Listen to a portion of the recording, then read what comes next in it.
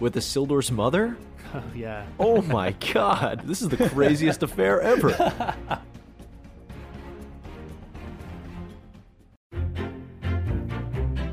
Welcome to Hobbit Hoopla, Hoopla! Hoopla! the unofficial podcast of Second Breakfast. My name's Jamie Clare, and I'm here with my good buddies to talk about The Lord of the Rings of Power, Episode 7, The Eye. I'm joined, as always, by the lore master of Hobbit Hoopla, Andrew Smith. Thank you, Jamie. Andrew Smith here, connoisseur of many nerdy things. Star Wars, Lord of the Rings, other nerdy things. I don't know. What else have I not mentioned here? Oh, The Boys. The Boys is a great... Oh my god, I love The Boys. Mr. Andrew Smith, to interject here, you promised the people that you would give your opinions on the Sandman, and Oh, we I haven't heard know. that Oh yet. yeah, what are your I- opinions? Okay, I still have 2 episodes left, everyone. my I'll watch it God. this week, and I'll give you a full recap in my intro in the next episode. Perfect teaser. Bringing them back for Episode 8. The audience is coming back guaranteed just to hear what you think about the Sandman. Do I believe I keep your promise? No, because I know you will. Oh my god. Hey, Oh. we're getting early quotes, introduction quotes from the fantasy expert himself, Chris Pio. Hey guys, Chris back for yet another episode here. So excited to talk about this one. You can find me and give me your hot takes and discussions on the Hobbit Hoopla Twitter or Instagram. But also you can find me personally for my personal takes at Apple Pio on Instagram, at Apple__Pio on Twitter. Still working on that one. Let us know what you think, and we're excited to be here and talk through these last 2 episodes. We've got one more after this, and we'll have to see how it goes. We are very excited to see how everything ends up this season. But as always, we have a very special guest this episode. We're joined this week by the first Harfoot to ever invent applesauce, Jake Laxer. Admittedly, I thought it was apple sausage, but I digress. Shout out to my girl Malva. How we doing all? Jake Laxer here, lover of all things TV and movies. We got a great episode ahead of us. And you know what? I'm excited for it. I'm here with the boys. I got my Paradise City Session IPA, and let's get into it, fellas. Cheers to you, Jakey. Cheers to you. Before we dive into this episode, we have a few exciting announcements in the world of Hobbit Hoopla. The 4 of us have been loving making this podcast for the past few weeks. We are excited to announce that Hobbit Hoopla will be continuing after the Rings of Power Season 1 is over. We'll be back. We'll be reviewing and giving our thoughts on the Hobbit trilogy as well as the Lord of the Rings trilogy. Let's go. Hoopla! So continue to tune in every week. We're going to keep bringing more content for you guys. More hoopla about the wonderful world of Middle-earth. And in addition to that, we will also be branching out into a new genre with our first endeavor into hero hoopla. Hoopla! Hoopla! As we review Black Panther 2 Wakanda Forever when that releases here next month. So, tune in for the rest of Hobbit Hoopla and tune in for Hero Hoopla when that comes around. We're very excited to keep making this podcast. We love it. It's the best. Hoopla! And that brings us to our even more exciting announcement that we have. Andrew, what do you have for us? Thanks, Jamie here. Come and join us here at hobbithoopla.square.site, where you can support the unofficial podcast of Second Breakfast. We're releasing some merch here, guys, so check us out here. We got have merch. some shirts. We have some shirts. We have some mugs. We have a beanie. So take a look out there. Support the podcast. We're trying to expand out here to different genres. Keep going with the Lord of the Rings trilogy, The Hobbit. So any support would be greatly appreciated. And hey, it's some cool looking merch out here. So take a look. It is some sweet looking merch. We got it. That coffee mug is incredible. Heck yeah. I got a beanie in the yeah. mail right now. I can't wait to wear that. Now that we're getting to fall season, ooh, I'm going to have a cardigan on. Going to have a Hoopla beanie on. What the hoopla? We got a Gandalf sticker right there, ready to go on my laptop here. Yeah, and I can't wait to sport our new shirt. It looks fresh as shit. Hoopla! It's a shame that Gandalf's not actually in this show. Ooh. Or is he? Oh. Hey, but once again, that's at hobbithoopla.square.site. Thank you for listening, everyone. If you do decide to make a purchase, we greatly appreciate you, but if you just like to listen to us ramble on for an hour or two every week, then you can just stick around and we'll keep providing that. We've never rambled before. I don't think. Not even once. We've never rambled, and we've never been wrong about theories or anything like that. Not one. Oh no. Oh, man. Okay, now, with all those wonderful announcements out of the way, let's get into what we're really here for, boys. We're here for episode 7 of The Rings of Power. Emotionally intense episode. From start to finish, just really poking at that heart, making you feel sad and sad and sad. So let's start with the one little bit of happiness that we had in this episode with the Harfoots. They had their fair share of sadness as well, but Yeah, I was going to say. they're the most hopeful of the groups of people we have. We start off with them thinking that they finally made it to the Grove, where they'll be able to spend the season. A nice, happy, quiet life for a few months, eating as many apples as they want.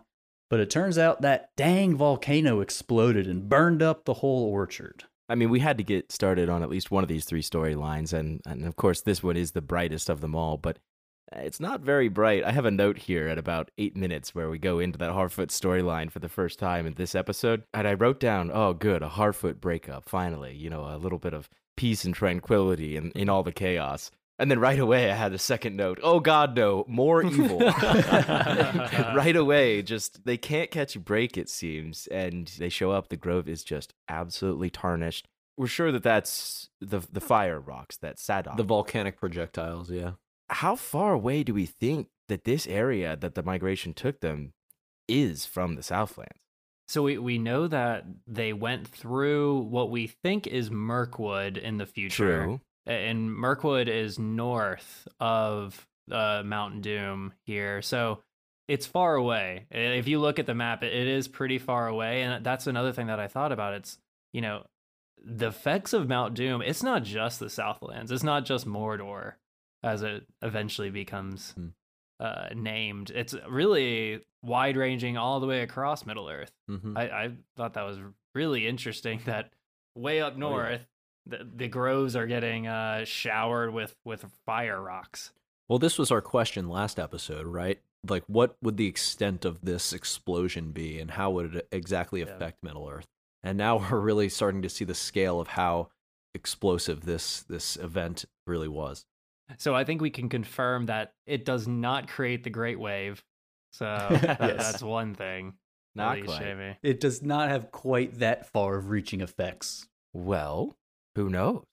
I mean, we know Numenor True. is far off to the west, True. but if we think about the real world implications of a volcanic eruption, if something's been sleeping for hundreds of years, I mean, maybe this ship, we get a little tease, this ship leaving for Numenor to return home at the very end of this episode, which we'll get to. That But is true. maybe they return home to nothing. I don't know. I think they've got too many important characters. That would be devastating to show up in Pharazôn and Aarion and Kemen. Well, at are least just it might get underwater. Kemen. Well, if Kemen's underwater, I don't think we can complain. I think that's fine. It's Kemen on a dinghy. It's Kemen on a dinghy. no, And that's it. Kemen doesn't deserve to be on a dinghy. Kemen is underwater.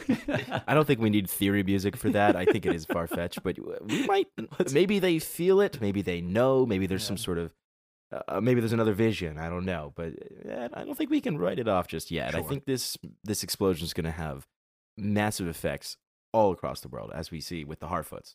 Yeah, I mean, it's definitely going to. And one thing that Jake and I were talking about off the podcast after the last episode was that Off this pod. explosion is also going to give us a good opportunity to confirm whether or not all these separate storylines are happening at the same time. True. Yeah. Because there was always that chance that maybe things were happening upwards of hundreds of years separate from each other. Who knows? And so we weren't able to confirm with this past episode that everything happening with Elrond and Durin is in the same timeline, but we were confirmed here that the Harfoots are in the same timeline as them. So at least we're narrowing down a few of the options as far as what they might be doing tricky with the timeline. And the Southlands and the Harfoots are simultaneous. Yes, but that is officially confirmed as of this episode. You know, tying back to the Harfoots, we get a little bit more excitement from the stranger with the Harfoots yet again, don't we? And you know, Nori's forever struggling with trying to prove the stranger's worth to the colony, and things always just happen to go awry, don't they? He is peril. Is he? Yeah. Is he peril? Well, Because I think we have 3 friends that might say otherwise. Jake, specifically to your point there, at 10:55, minute 10:55 specifically, and you know if I put the seconds, it's a specific time. But Nori has that hero moment where she's talking to her mom, and it's a situation where she says, "Oh, I never should have. I never should have taken this great risk. I never should have chased that comet. I never should have tried to help the stranger." That's a common hero arc. You know, it's a fail. It's I got to believe in myself, but I hero's just journey. can't find it in me. Yeah. Exactly. I wrote down And- Hero's and- Journey as well. Absolutely, yeah. We've all got that's surface level English 101, but it's still something good to pick up on because hopefully we get the Harfoots for plenty of seasons to come, and hopefully Nori is a big part of that. So it's cool to see her struggle with that early because she's just a Harfoot. She says that in the episode. I'm just a Harfoot, and that's all I'll ever be. You know what I found very interesting is after this whole migration, after many seasons of them traveling to this grove, the Harfoots are very quick to cast blame on the outsider. Absolutely. When really he's the reason that the Brandyfoots made it to the grove in the first place. I do find it interesting, and you're right, Jake, like continually Nori is trying to prove his worth, and Poppy really comes to his aid in this episode Definitely. too. I think Poppy, this is one of my favorite episodes with her. And Absolutely, I think yeah. she's really gonna grow and grow in the next few seasons here. Maybe become one of the key characters in these storylines. And we get that diegetic music from her yet again. Yeah. Which was fun to That's sort of cool. explore. Great scene. Yeah. We end up seeing the stranger, and he tries salvaging life or trying to restore life to this tree. En vignata. Yeah. Say it again. Say it again. En vignata aquita. How about that? Something about healing. That's all I got. Yeah, that was right on point.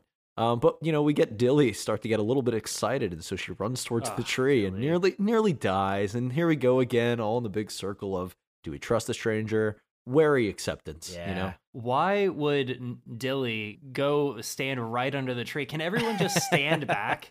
He's chanting magic. Just wait. And they're all just like, and then they're mad at him. Like, what do they want from him? You saw him blow 3 wolves to kingdom come, and you're gonna go closer to watch him perform this magic? I don't understand that. Delise seems to be she's a a kid, child. I guess, but yeah. I'll allow it. They were just about to accept the stranger into like the whole community of the Harfoots until he almost killed a couple of them. But yeah, to Andy's point about their opinions of the stranger, it's like they care more about these prophecies and like ancient ideas of how the Harfoots are supposed to live. And they're basing all their opinions on the stranger based on those rather than the fact that he has actually been very helpful for Nori's family. To that point, the Harfoots are survivors because they endure, right? And being an outsider in of itself is automatically a threat to their survival. So I don't blame them for wanting to cast him aside. I mean, compared to everyone else, he's pretty dangerous. Like Absolutely. none of them could do any of that shit. So it's like, I don't blame them. Things have been a little wacky since he joined the party. That is fair. And they do it in a pretty nice way. Like Sadek comes up to him when he's officially sends him away and he gives him the little star map, tells him that he'll be able to find what he's looking for when he goes to the big Volk. Greenwood the Great. Greenwood, if I recall, that is the forest that turns to Mirkwood. Okay. So we get some Mirkwood confirmation in this episode. Our lore expert. Thank you. lore master, I believe. Whatever.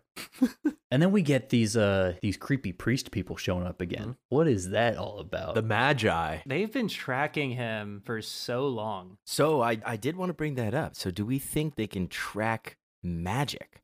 Because we're getting those scenes only after we see him use this magic. And I think those are related. I think obviously they're looking for him. There's no doubt about that. That seems pretty obvious from what the showrunners are giving us.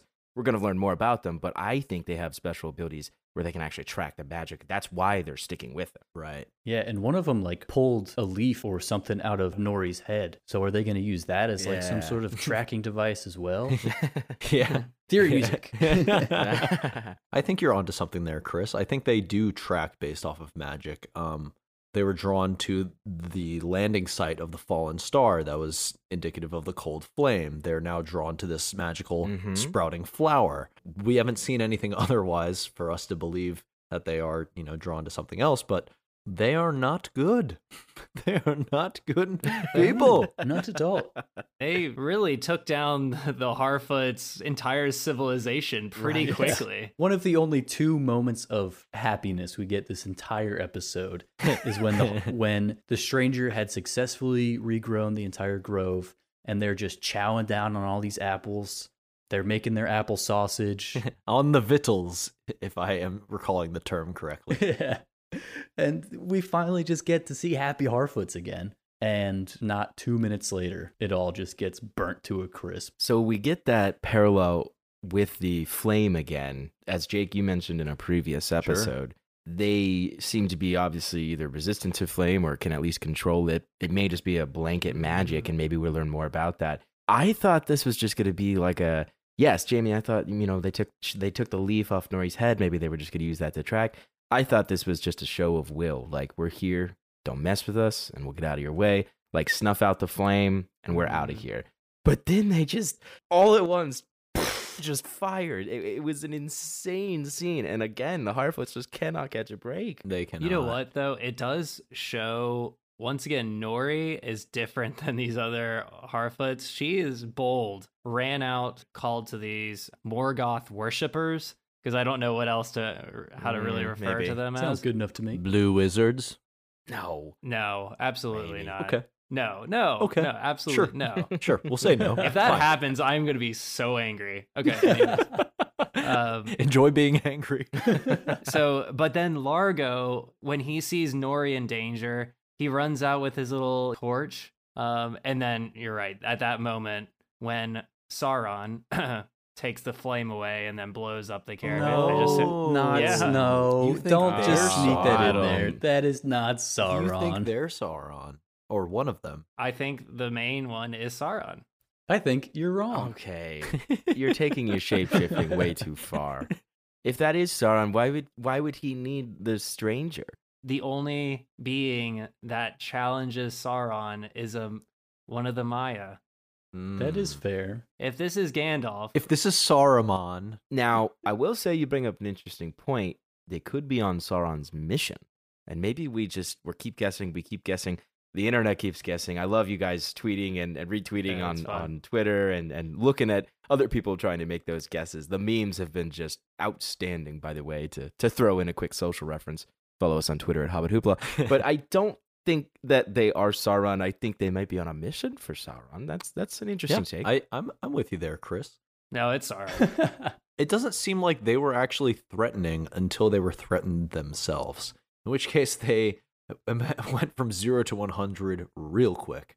But now we have the Harfoots actually rallying together. I was actually surprised by this at the end of the episode. Yeah. We see Nori. We see Poppy. We see Malva. Malva, what a redemption arc for Malva. Yeah. The most reluctant of all of the Harfoots to pursue these magical beings and be a proponent of them. But yeah, now we have Malva in and on this, obviously with Nori's mother and Sadok. And Marigold. I think that's a solid company we got going to look for our friend. Yeah, it's a nice little start of the fellowship. We have Poppy perfectly mirroring the Samwise role of Nori getting ready to head out on her own. And then Poppy just shows up out of nowhere and says, "You're not alone, Mr. Frodo." Where do you think they're going to go? So I know we mentioned they're going towards that forest, but wouldn't it be cool if these 4 Harfoots made their way into a Bree type town or an area of men? That'd be very interesting. I'm glad you brought that up, Andrew. There's a bit of chatter. About the 44th minute, you can hear a murmur. You can go back and listen to it. Someone says, when the apples are aplenty, someone says we can bring these to market. And that was a really interesting thing to hear about a race of people that generally stay away from as much civilization as they possibly can. I thought that was a weird thing to include for someone to murmur. Maybe we're going to see that as part of the migration path. Maybe, like you mentioned, Andrew, we are going to see these 4 companions When was the last time we saw 4 Hobbit companions go off and join a civilization? God. Go off to a Yeah. random town. Although it's 5. That's fact checker Jake. That's a really interesting catch, Chris. I thought that they were like a fully self-contained just group of Harfoots who forage for everything they need and are fully self-sustainable. But Right. if they do go to market, that'd be interesting to get some interactions with other Harfoot markets, other big folk markets. Right. So here it is. Yeah. So right at 44:40, the frame, if you do want to go look at it, the subtitle is lively chatter. And then right after that, someone's quoted as saying, "Oh, we could bring these to market. We'll go to market with that crop, won't we?" It's Sadok. It's off-screen attributed, but it's Sadok. Yeah. So there's more to the race of the Harfoots. here. Actually, I was going to mention the fact that they probably were just bringing it to the market themselves, but with Sadok saying it, I'm leaning more towards what you're getting at now, Chris. The full quote, since I know we need to move on, but the full quote is, "We'll go to market with that crop, won't we?" Is that more of like a, "Oh wow, look what the cat dragged in"? Is that more like an idiom? Is it like, "Oh, we'll go to market with that"? I don't know. We'll have to speculate even more. Theory music. Theory music. What is a market? We will never know. So, Jamie, I do have like 3 very small things that happen in the Harfoot story that I just wanted to quickly mention.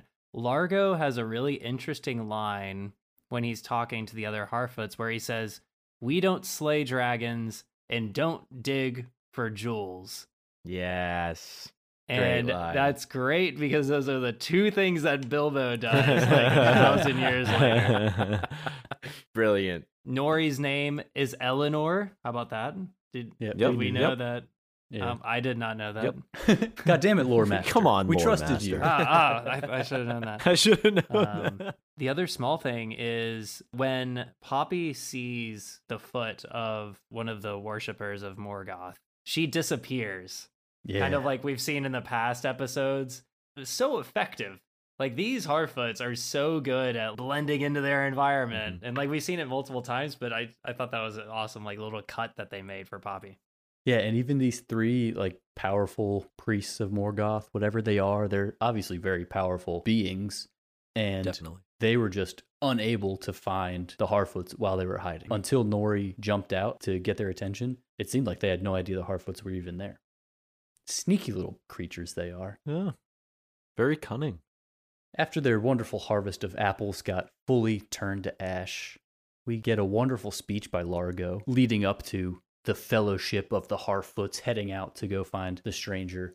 And that just brings back, like I've said many times, the like main theme of the Lord of the Rings is that no matter how terrible everything gets, there's always hope.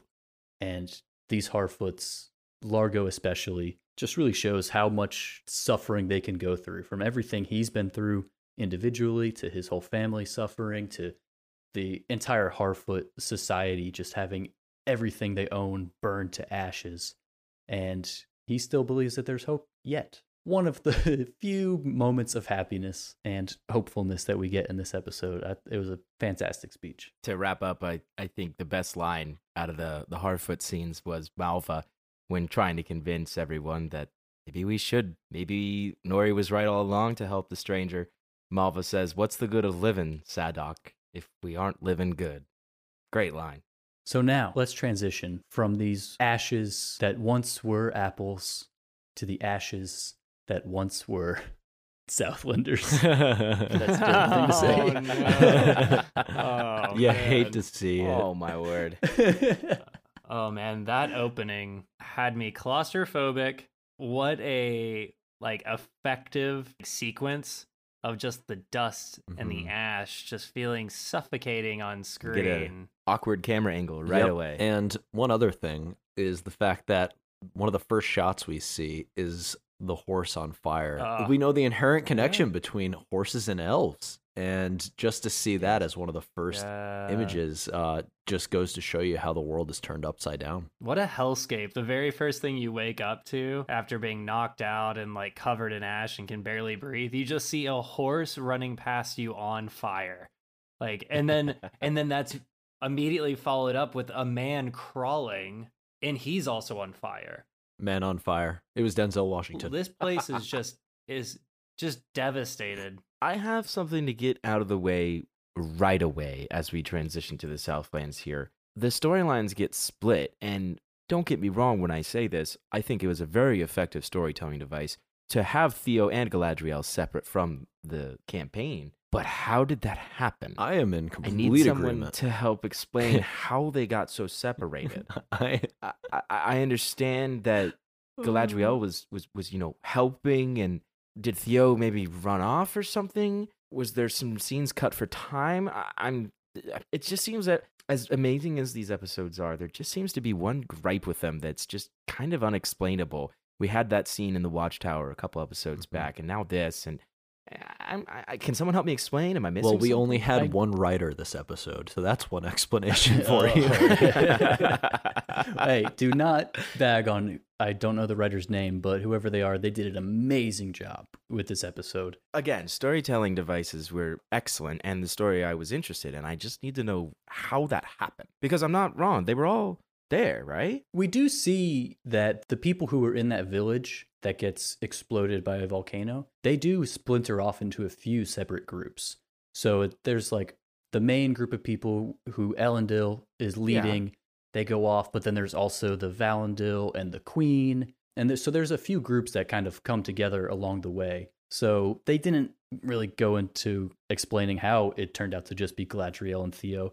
And I agree, it was kind of weird for it just to be the two of them. 100%. There were other small groups. For an extended period of time as well. I'm not denying that there wasn't chaos. I wish there had been a story device, any plot device. Maybe two orcs survive. Orcs survive and drag Theo Right, off, exactly. and Galadriel goes to get. It would have been Or like a fallen building blocks their path from the group, or yeah. I'm with which you. we do get a Well, fallen we do. building as we We move forward do. in these scenes. what a great transition to our comment about a seal door. We can't get there yet. R.I.P. Yeah, R.I.P. Otamo. Oh, Eulogy music.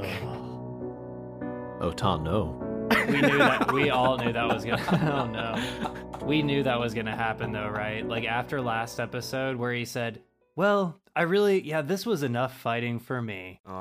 Enough for a lifetime, he says. That was foreshadowing. He was and not we didn't wrong. get it. He was right. I will never again fight in my life. Aww. Yeah, pour one out for the homies. Devastating loss of Otamo, but it was a strange way to get Theo and Galadriel together. But the two of them on their duo adventure was one of the more important aspects of this episode. We got to see a lot more about Galadriel's character and just this incredible amount of wisdom that she keeps imparting on Theo throughout their entire trek to meet up with the rest of the Southlanders. Definitely. Like every single line, I had to give up writing down quotes from Galadriel because it was just every single line she was saying was just this like ancient elven wisdom. And I couldn't help but think that Galadriel was saying this to Theo, of course, but she was really saying it to herself. To herself. Yeah. Absolutely. And she was trying to convince herself that if you allow the darkness to take over you, if you allow yourself to celebrate bad things being done to bad people, then the darkness will grab a hold of you and it will never let go. Right. And I'm not sure if she believes it, what she's saying for herself, or if she's just trying to convince herself through using Theo as an earpiece. Sure. But the two of them together was a beautiful part of this episode. Right. Yeah, when they're talking back and forth, and Theo says, I gave power to the enemy. This is all my fault. And while she understands that situation could have been handled better, she also understands we can't let him freak out. We have to keep him calm, and she does impart that wisdom. How about the husband mention? Yeah. Did we know Oh, Galadriel was married yeah. from the Yeah, OT? the husband mention was very She's already interesting. married to Celeborn. Yeah, that beautiful, beautiful story. The dancing, and then Theo goes, "Oh, you were dancing?" It's hard to see this. Jake would have been stoic- pissed. What? No, because that would have been justified. Happy That would have Galadriel? made sense. I would have bought into it. And then, of course, every time we get a little bit of happiness in this episode, it turns right back to sadness as she sees Celeborn go off to war, saying that the armor was not fit right, that he looked like a silver clam. That was just a really phenomenal scene. And again, I want to harken back to it so I don't get flamed in the comments. I think the separation of those two was important to drive the story, Definitely. but it just needed more description of how it got there. But yeah, all the scenes were so great. So, do we have a theory, or what do we think has happened to Celeborn? He's not dead in this. Like, there's no way that they would kill him off in this series, No, right? we'll- She says we'll meet him in the potentially future. he's dead. Maybe he's lost or in prison somewhere. There has to be a very good explanation because Oh. he's in Fellowship of the Ring. Did we know that they were married? Though, Yes. in Fellowship. Yeah. Well, I guess I'm not sure if they mention it specifically in the movies, but yeah, they're married. But we do have Galadriel. She does not say that he died. She just says that she lost him. I never saw She him lost again him. after that. Yeah. He is out there somewhere, which just gives us more to look forward to. Season 2, Season 3, Season The 4. West of Numenor with Isildur's mother? Oh, yeah. Oh my god, this is the craziest affair ever. What could be very cool, though, is if they're able to introduce, here's a whole grouping of elves that have been lost or imprisoned by, say, Morgoth's followers or people like Adar this whole time. So they've been more in the open than even Galadriel realized. Yeah, that would be very cool if we could run into a roving band of elves or a captured band of elves. I was not initially interested to find Celeborn. I figured maybe we would see him at some point in the show. Mm-hmm. Maybe not. Honestly, wasn't that excited about it. But now that we know that Galadriel is already married to him and has lost him, we got to find him. We got to find him. And she's flirting with this human, Halbrand. Wow. Unacceptable. Unbelievable. Her husband only died 1,000 years ago. That's too soon for an elf, and way too long for a dwarf. Very, very long for a dwarf. We have that awesome whole segment with Galadriel and Theo doing their thing. They eventually make it back to the campsite where the rest of the humans are hanging out. And we get to see a beautiful moment of reuniting between Theo, his lovely mother Bronwyn, and his lovely future stepfather Arondir. Yeah, now he loves elves. Again, Galadriel made him fall in love with elves.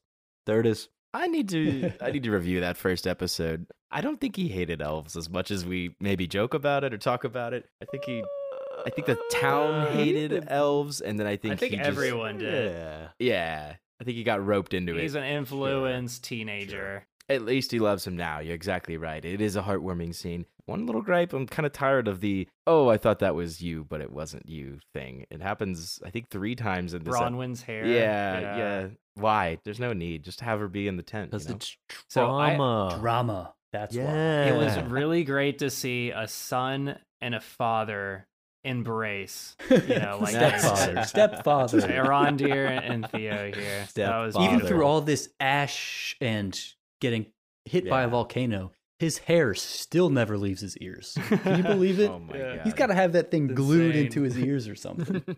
So I actually have a comment about the medical tent that they enter. Sure.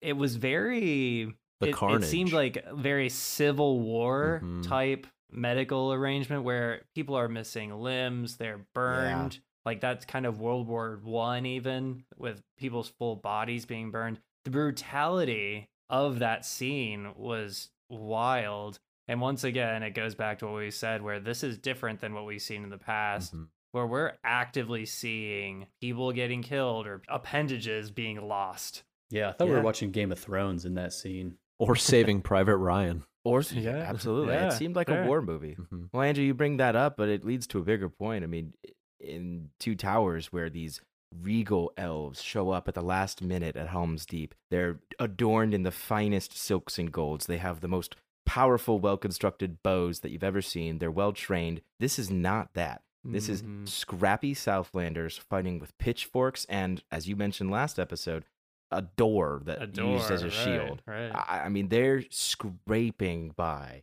So it's not surprising to see that they're barely getting by in the medical tent as well. That guy lost his leg. There's just blood everywhere. Everyone's in pain. The scorched face of that one patient was just brutal to see.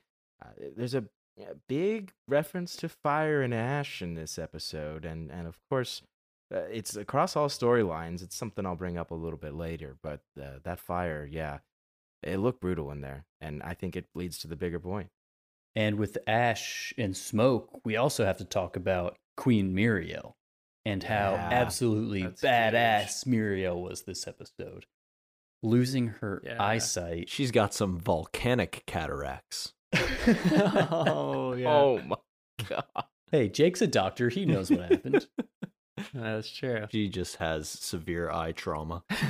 She has Yeah. like that blindfold on. She reminded me of like one of those like monks on the top of the mountain. You know, and Yes. she's sitting at the top. And then she says to Galadriel, "No one kneels in Numenor." Like, what a Yeah. powerful character. Yes. She says, "Save it for our enemies." But Galadriel says, "We are not in Numenor," which is just an excellently poised comeback. Her quote goes, "Do not spend your pity on me, elf. Oh, Save yeah. it for our enemies." Dope. So Badass. badass. Yeah. That was Yeah, it's savage. Man. Even earlier, when they're still getting back to camp, when she's like, "Do not show fear, do not Mhm. stop, guide Mhm. my horse, and no one needs to know." That's leadership. Well, and that's the leader that you want, especially as your monarch, right? Like, these people didn't necessarily, like, these Numenorians didn't necessarily choose Muriel. She kind of came upon the throne because her father was so disliked. Mhm. Yeah. But she's that strong, and she showed it in this episode. In the, early on in Numenor itself, I didn't know what I really felt about Muriel, because I think she's getting spoken to by Pharazôn and, as well Galadriel. But here she really comes into her own, this episode and the last, where she's saving the kids from, the volcano. And then Yeah. even more so, she's saving Valindiel with Isildur, and just a great few sequences with Muriel. Yes. I'm a big fan of Queen Muriel. Big fan. Yeah, that's a great point, though, bringing up Pharazôn, because at the end of this episode, we get Muriel promising that Numenor will Yeah. fight for the Southlanders. And Galadriel believes her. She knows for a fact that Muriel will follow through on her word. But now, after Andy just brought up the fact that Pharazôn had previously kind of been in her ear the entire time she's been ruling, when she goes back to Numenor, will she be able to convince the people of Numenor, who are now presumably loyal to Pharazôn to some extent, will she be able to convince them to follow through with her promise? And will she maybe fail in her promise due to Pharazôn's anti-elf ways? Actually, Numenor is underwater. I'm not so. convinced that. Yeah, I'm not convinced she'll be able to do that back in Numenor. Here are a few things for me regarding Queen Muriel. When she becomes blind, she doesn't want anyone to know that she's blind. But the next scene we see with her is with the scarf wrapped around her eyes, and then she's in front of her entire army on the ship, blind, back to Numenor. I mean, she's trying to be strong in that moment for her people, though, some right? time has passed. But you know. don't want your leader to appear weakened, right? Like after battle. I don't know. I felt like that could have You been wanted hidden. to trick everybody to think that she can see for an entire ship ride back to Numenor. She could have been hidden. That'd be She impossible. could have been hidden. That's my one qualm. She needed to stay strong in the moment when she found out that she was blind.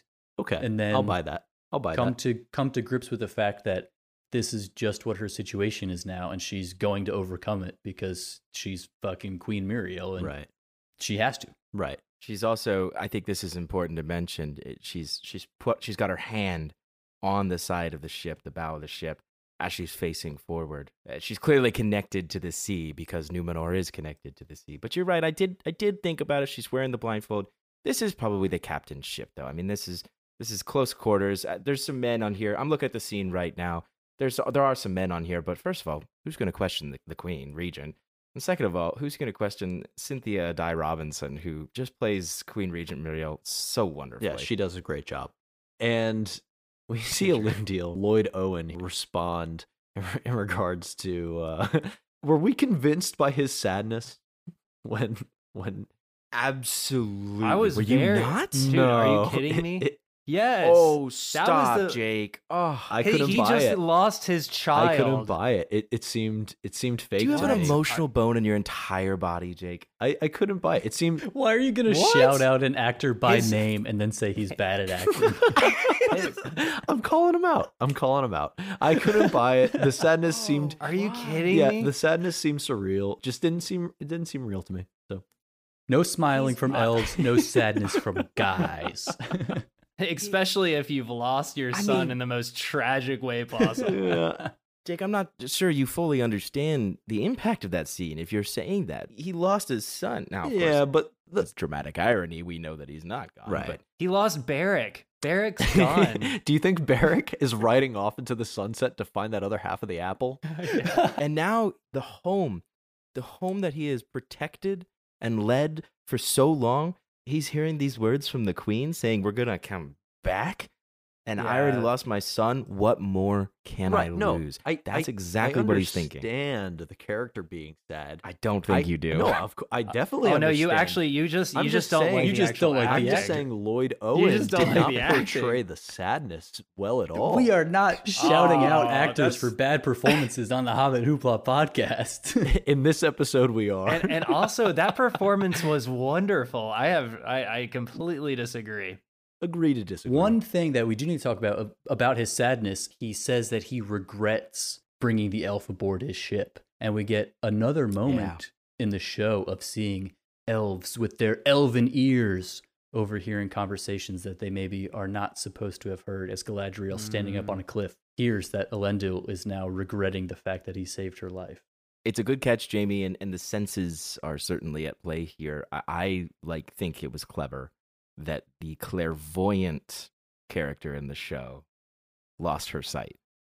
Is she clairvoyant? Yeah, she had the Well, she has dream a about Palantir. Palantir? Yeah. Oh, Yeah. ooh, Yeah. okay, yeah, because the little Palantir shows her the future of. Oh, yeah. that's It's a good catch. It's a whole monkey paw situation. And then Sauron's gonna manipulate her through the Palantir, and then it's all gonna go downhill. Will she still be able to see through the Palantir? Oh, that's a good question. Ooh. Probably yes. But secondly, her father did tell her she would find darkness in Middle Earth, and boy, did she. Oh, it's what a another- good catch! Yes. That's Oh, right. yeah, You will Jake, find that's a- only that's a darkness. hoopla. Oh, so now you guys like me. Hoopla. Okay. Yeah, because you made a 'Cause great you're not point. shitting on actors. Great job, Lloyd. Damn. Great job, Jake. Okay, I That just is a wanna great say- point. I wanna That is a say- great I want point. to say That's very good. I've Great point, loved Jake. I've loved Lloyd Owens' acting ability up to this point. That one scene I just wasn't convinced, but otherwise I've loved it. Let's leave All it. right. We got to go back to Isildur here, y'all. Yes. Isildur's dead. Can you believe Isildur died? He's Yeah. dead. I He's have a dead. huge issue. This is the part. This is really the one thing in this episode. Why are they going to trap or fake kill the one what I'm saying. character that we know will not die? That's what I'm saying, dog. Like do that with Valandil, do that with Theo, do that with Bronwyn or Arondir, because we don't know those characters, we don't know their fates. But I really just don't think it's a very effective way for the audience to, really be. Everyone story. knows that in the fourth Palantir, the three magi bring Isildur back to life to save Middle Earth. Oh my! I forgot about that one. You got to remember that one. No, I think, to Andy's point, I think they're not trying to fool the audience. They're trying to fool the characters within the show, or not trying to fool, but the point of this is that the characters in the show don't know, but they told the audience straight up through the use of Barrick, who we had found out last Yeah. episode, who he has this connection, a soul bond between Barrick and Isildur. So when we see Barrick in complete distress, and then he takes off at the end of the episode and just starts sprinting, presumably back towards where Isildur is, we know that Barrick is going to go find Isildur. And as Oh my gosh! fans of Lord of the Rings, connection. we all know that everybody's alive, or that he's alive. So No, but quick connection here that you just brought up. Bill finds Aragorn in the two towers. He walks over. Aragorn falls off, right? Yes, Yeah, falls horse off the cliff. connection. Brings him back home. Brings him over to the Rohirrim. So I think that's a very cool little point there. It's all I love. Good these reference. human horse kind of connections that we've seen, and also obviously the horse elf connections. But to your point, Jamie, I think it could have been more effective if it wasn't just this Isildur, him being dead. Like there could have been a different device, I think, used to get an emotional reaction out of say, Elendil or whoever. Yeah, I just don't think that the point is to get an emotional reaction out of the audience. It's to get the emotional reaction that we see from Elendil. And that No, we that's see what I mean. from Yeah. Be So, bad like, emotional reaction. they're not go away. So by doing this, they're setting up kind of the way that they did not set up the separation of Galadriel and Theo from the rest of the group, but now they're setting up an opportunity for Isildur to go off on his own with Beric, with the rest of the Southlanders and Númenóreans thinking he's dead, and now he just gets to be a boy and his horse going on an adventure. And now, speaking of a boy and a horse going on adventures, we have Halbrand riding off with his torso cut open on his left oblique. This wound needs elven Who medicine. needs elven medicine?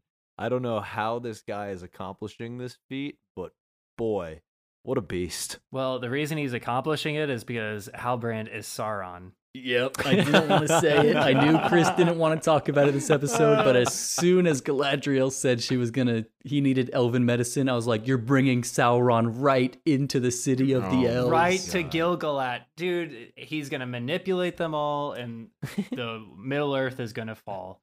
And Nope. okay, he was found on the side of the road.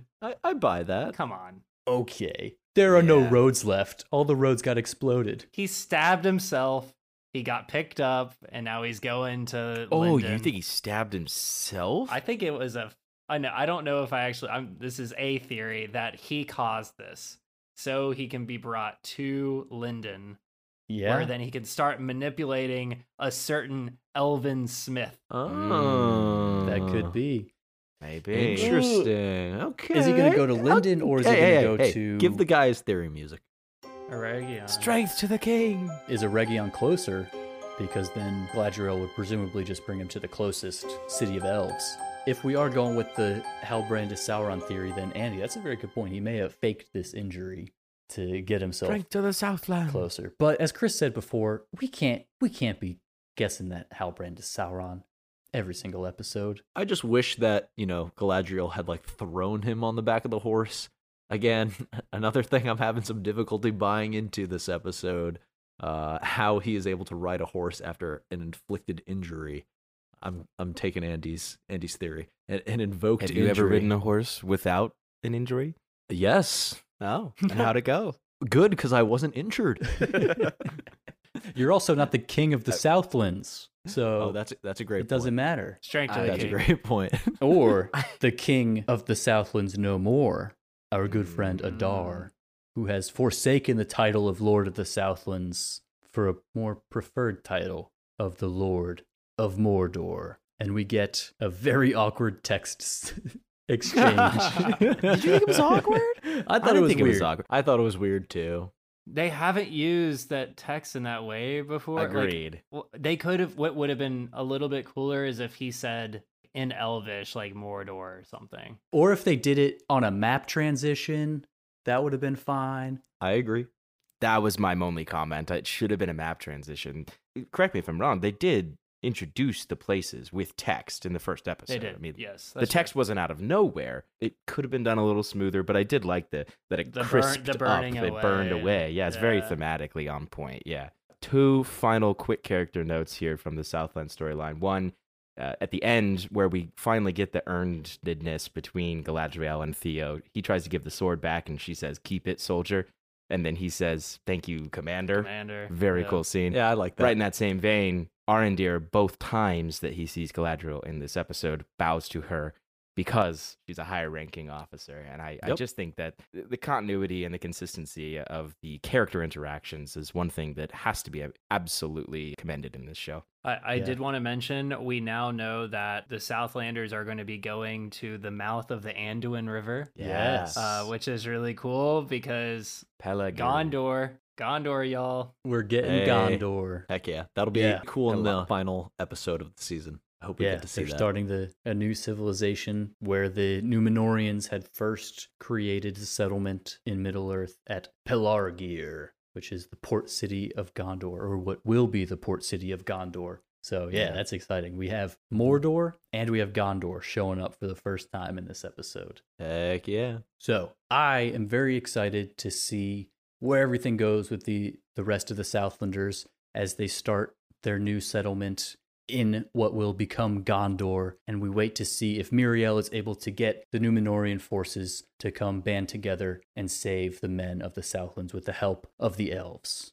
But in the meantime, let's take a quick little trip over to our good buddies, Elrond and Durin, the best duo of the show. The best friends. Oh, wow. As what a dramatic episode with all the dwarves, and especially between Elrond and Durin and other Durin this episode. One Durin is not happy, and neither is the other one.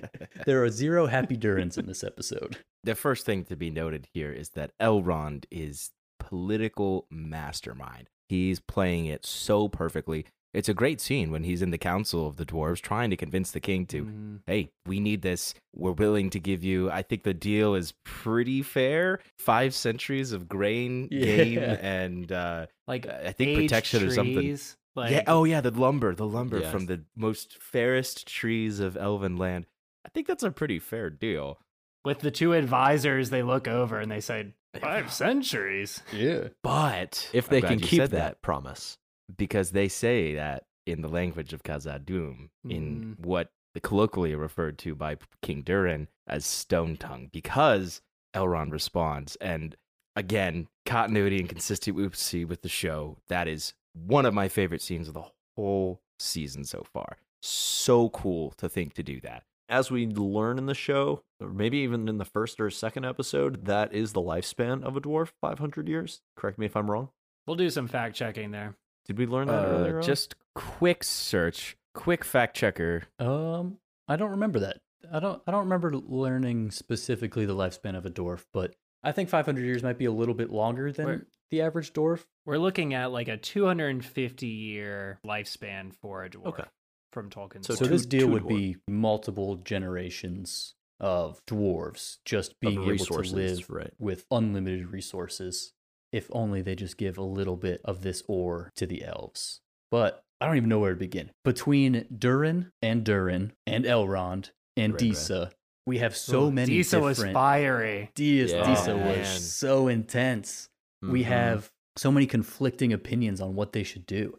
And Prince Durin, for part of the episode, wants to follow King Durin because he needs to show that a king is the leader.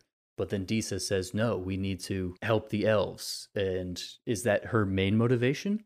I personally started to think that towards the end of the episode, that was not her main motivation. She seemed to be Yep. getting a little greedy there at the very end.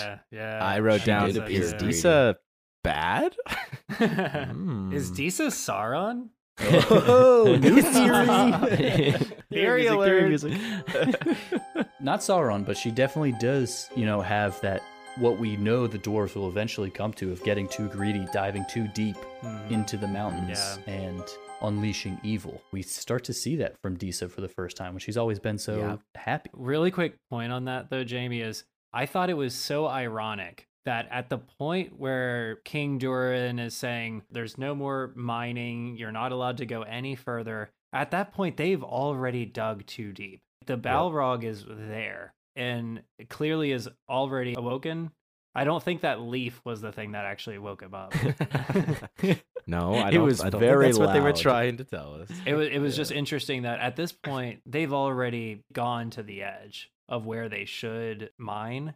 But obviously, Prince Durin wants to go further and get this mithril, and he would go and do anything for Elrond. And just seeing their interactions with how emotional Durin gets multiple times when he's interacting with Durin or with Elrond, very interesting dynamic. He says to his dad, "He's as much of my brother as anyone that was born in my mother's womb."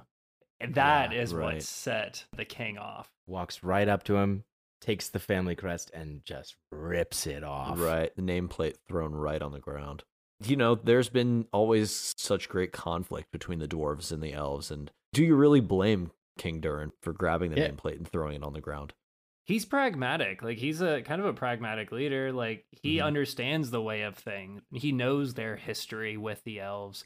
Like, he said that their ending was made up long ago. Like, the elves are done, but we're going to make sure that our kingdom won't fall. Very wise, sagacious. Yep. I maybe don't agree with Andy with the idea that the Balrog was already awoken. Maybe after Prince Durin made that final hole into that cavern that had all the mithril cracks and everything, that point maybe the Balrog was woken before the leaf went down there. But I think if Prince Durin hadn't have disobeyed King Durin, then they wouldn't be in this situation. And so if that's the case, that's what I got too. King Durin was absolutely correct. They should not have continued with this mining expedition. So do you think that moment when, Elrond and Durin, when they opened that final cavern up, is that when the Balrog awoke, you think? I can believe that. It does seem like there's some degree of a draft going through the mithril caverns, because we see King Durin toss the leaf, which gets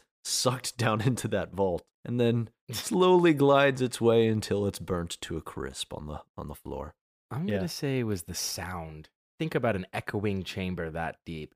As soon as you poke a hole through and you get sound actually coming through the rock, that's going to echo all the way down. So I do think it was the final hole that they poked when they were down there in the mines together. I honestly think it might have just been the leaf. I do. Not like it's a magical elven tree leaf, and it obviously has magical properties to it. So it's not just a crinkly leaf crinkles in the Balrog's ear and wakes him up, but this powerful ancient magic makes its way deeper into Middle Earth than it has ever been before, and that is what sparks the Balrog to life. I'm with Chris on this. That's on true. Soundwave. I think sound could be. Right. Yeah, I rescind the draft, and I'm on Soundwave train. Nice. Question: is this the same cavern that eventually the Balrog and Gandalf will be flying downwards in Fellowship of the Ring, or is this a different cavern? I don't know.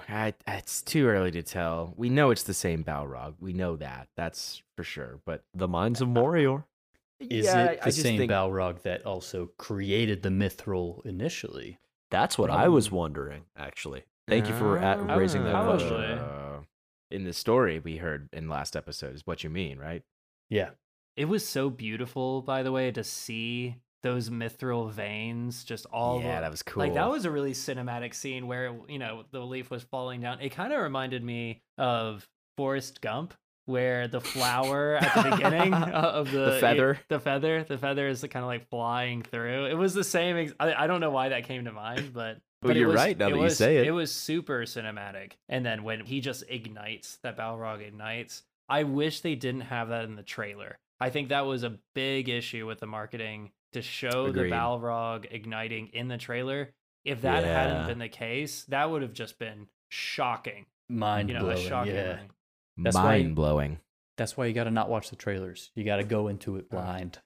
It's so hard. Muriel just style. Like Queen Muriel. Oh, damn it.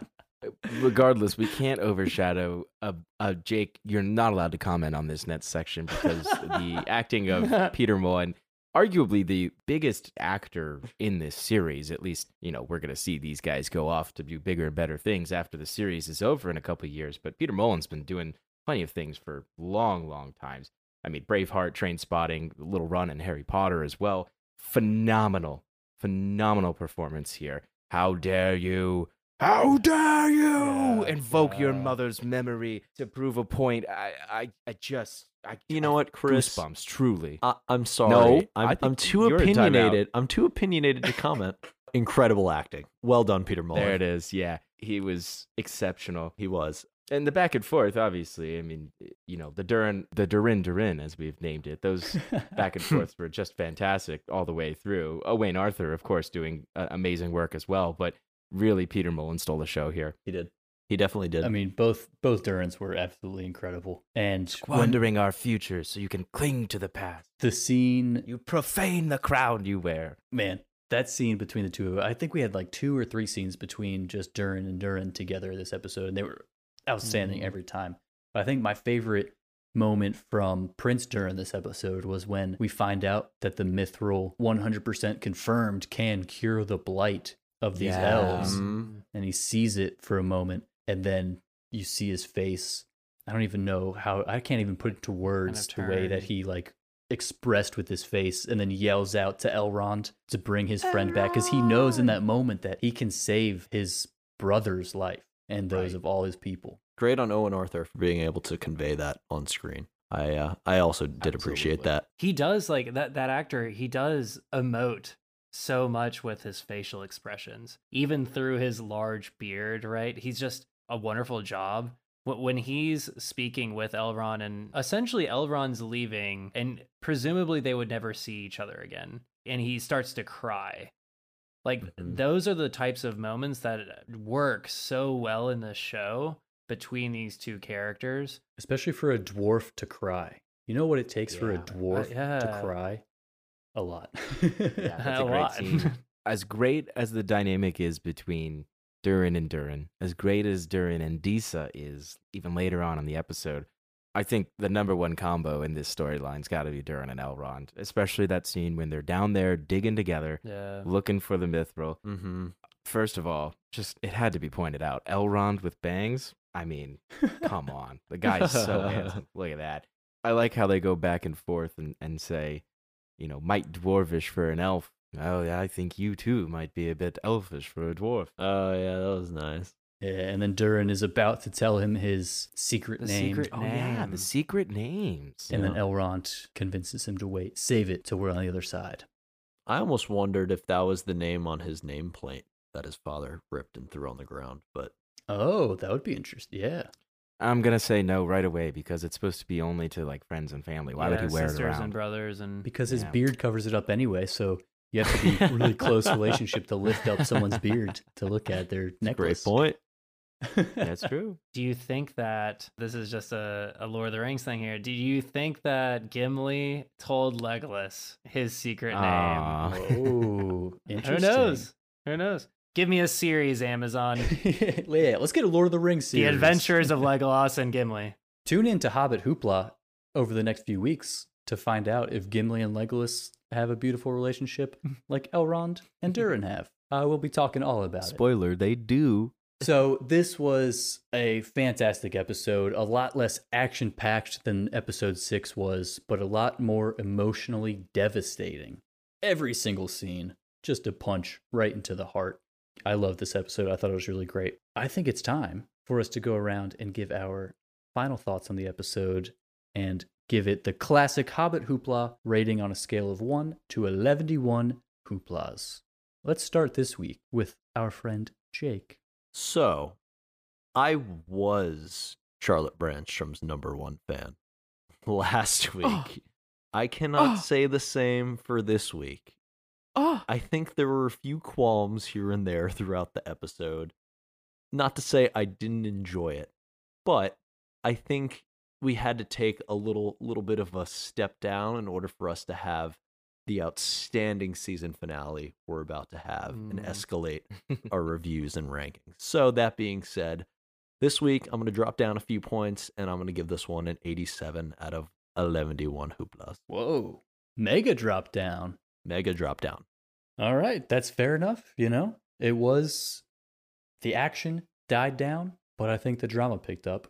Well, that's fine. 87 out of 11, that's still better than Chris has ever graded an episode. How'd you feel about this episode, Chris? Well, I'm kind of on Jake's side here. I'll be honest. I do have to drop my score a little bit. This episode is coming off of what we saw could be the potential of this series. In last episode's battle, in the high octane drama that we had in that last episode, this was our breath of fresh air. I expected us to take a little step back. Again, the continuity and comprehension of the world and these characters is the most important thing for the show so far. And in this episode, it really shines. So that's what saves the episode for me. Yes, it was boring. Yes, there's too many questions and we didn't get enough answers this episode with the Magi roaming around. You know, is Halbrand Sauron? That's a huge question. I like the theory that we talked about on the episode of maybe he is infiltrating and doing this on purpose. But there's too many questions. This episode for me is going to get a 77. I had to drop it down a little bit. It's drama-filled, and again, the writing and acting are shining through the smoke and fog, the fire and shadow of this episode. But nothing really happened. I agree with Jake, though. I think we're going to get a big finale. And again, this episode's coming off of a huge stunner. So it's okay that it's dropped down a little bit. 77. Final thoughts. 77 out of 11. Not that bad. I'll take it. Andy, Hoopla. what'd you think? I mean, honestly, Jamie, I thought it was a great penultimate episode that does set up some interesting storylines. You know, we could go a lot of different ways. I'm really interested to see for our Numenorians, are they going to make it back to Numenor in the final episode? What's going to happen with Numenor's maybe underwater. Adar's Atlantis. what's going to happen with the Dar's orc band, etc. But anyways, I did really enjoy this episode. Like you mentioned, it was very emotionally intense. The Khazad-dûm scenes were beautiful. Really, once again, I'm just watching the lore here. I love how they're expanding the lore of Mithril and pulling it into this storyline where it's a little bit different than what we've seen in Tolkien's lore, but it's a really great driving factor for the relationship between the elves and the dwarves. Kind of seeing the immediate ramifications from the groves to the different towns throughout the Southlands was really fun and interesting. Like I said, I'm very excited for the final episode. I'm going to give it an 85 out of 111 hooplas here. Ooh, so we got a lot of low scores coming in this week, which makes it pretty easy for me to take my rightful place as giving it the highest score of the week. Because I'm going to give it a smooth 99 out of 11. What the? Oh my God. I know that this episode didn't have a lot of action. There wasn't too much going on as far as plot movement, but it was so intense. Every scene. I mean, we've been saying it the entire time, but there was just so much emotion in every single scene. Like, it's the strongest emotions I've felt throughout an episode so far this season. For the entire 60-minute run of this episode, I was just either feeling briefly happy or intensely sad or stressed, but I was always feeling something. Invested the entire either way. So, The dialogue was wonderful. The dialogue was incredible, and this is what I was kind of hoping for. As we had last episode, Charlotte Brandstrom's first episode directing this series, she went all out with the big cinematic masterpiece. This episode, a lot more toned down, very intense. I loved it. Tune in again next week to the final episode of Season 1 of The Rings of Power, and let us know what you guys thought on Twitter. Hit us up at Hobbit Hoopla on Twitter and Instagram. Let us know if you think we rated the episode correctly, if we're wrong, if any of our theories are obviously correct, as they most certainly are, or if you guys have any theories that we haven't discussed yet. Let us know. But I think now, Chris, more than ever, we need something happy to end this show. There is some good in this world, Mr. Frodo. Our segment this week comes to us from the streaming world. If anyone's a fan of Twitch or the streaming platform, watching your favorite streamers online, TwitchCon is going on this weekend as we're recording. They've added a new charity function so that you can bring people in on your stream and donate money that gets donated to your stream directly to charity. They've had things like this that have existed in the past, but they've made it more easy for creators to do that. But the cherry on top is that Twitch themselves donated $100,000 to the American Heart Association live during their opening ceremony. Hoopla! A huge donation. Hoopla! We do love to see that. Whatever your opinions are on Twitch and how they've handled some of their past transgressions, that was a huge moment. So lots of money for a good cause, and even more money probably coming soon as you watch your favorite streamers on. Wonderful. I love it. I had no idea that was going on. Yeah. That's why we got to have this segment every episode. Bring a little happiness into the world. Thank you, Chris. Boy, did we need it. You were right. And now, for the moment of highest hoopla, what do you have for us this week, Andy? As Largo said, no matter how the path winds or how steep it gets, we face it, with our hearts even bigger than our feet, and we just keep walking.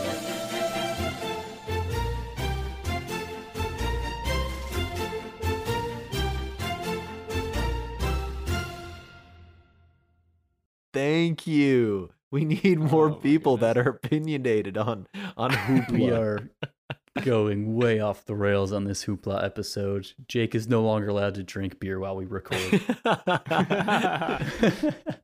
Well, I'm the type of guy who likes to roam around. See, but from down to town.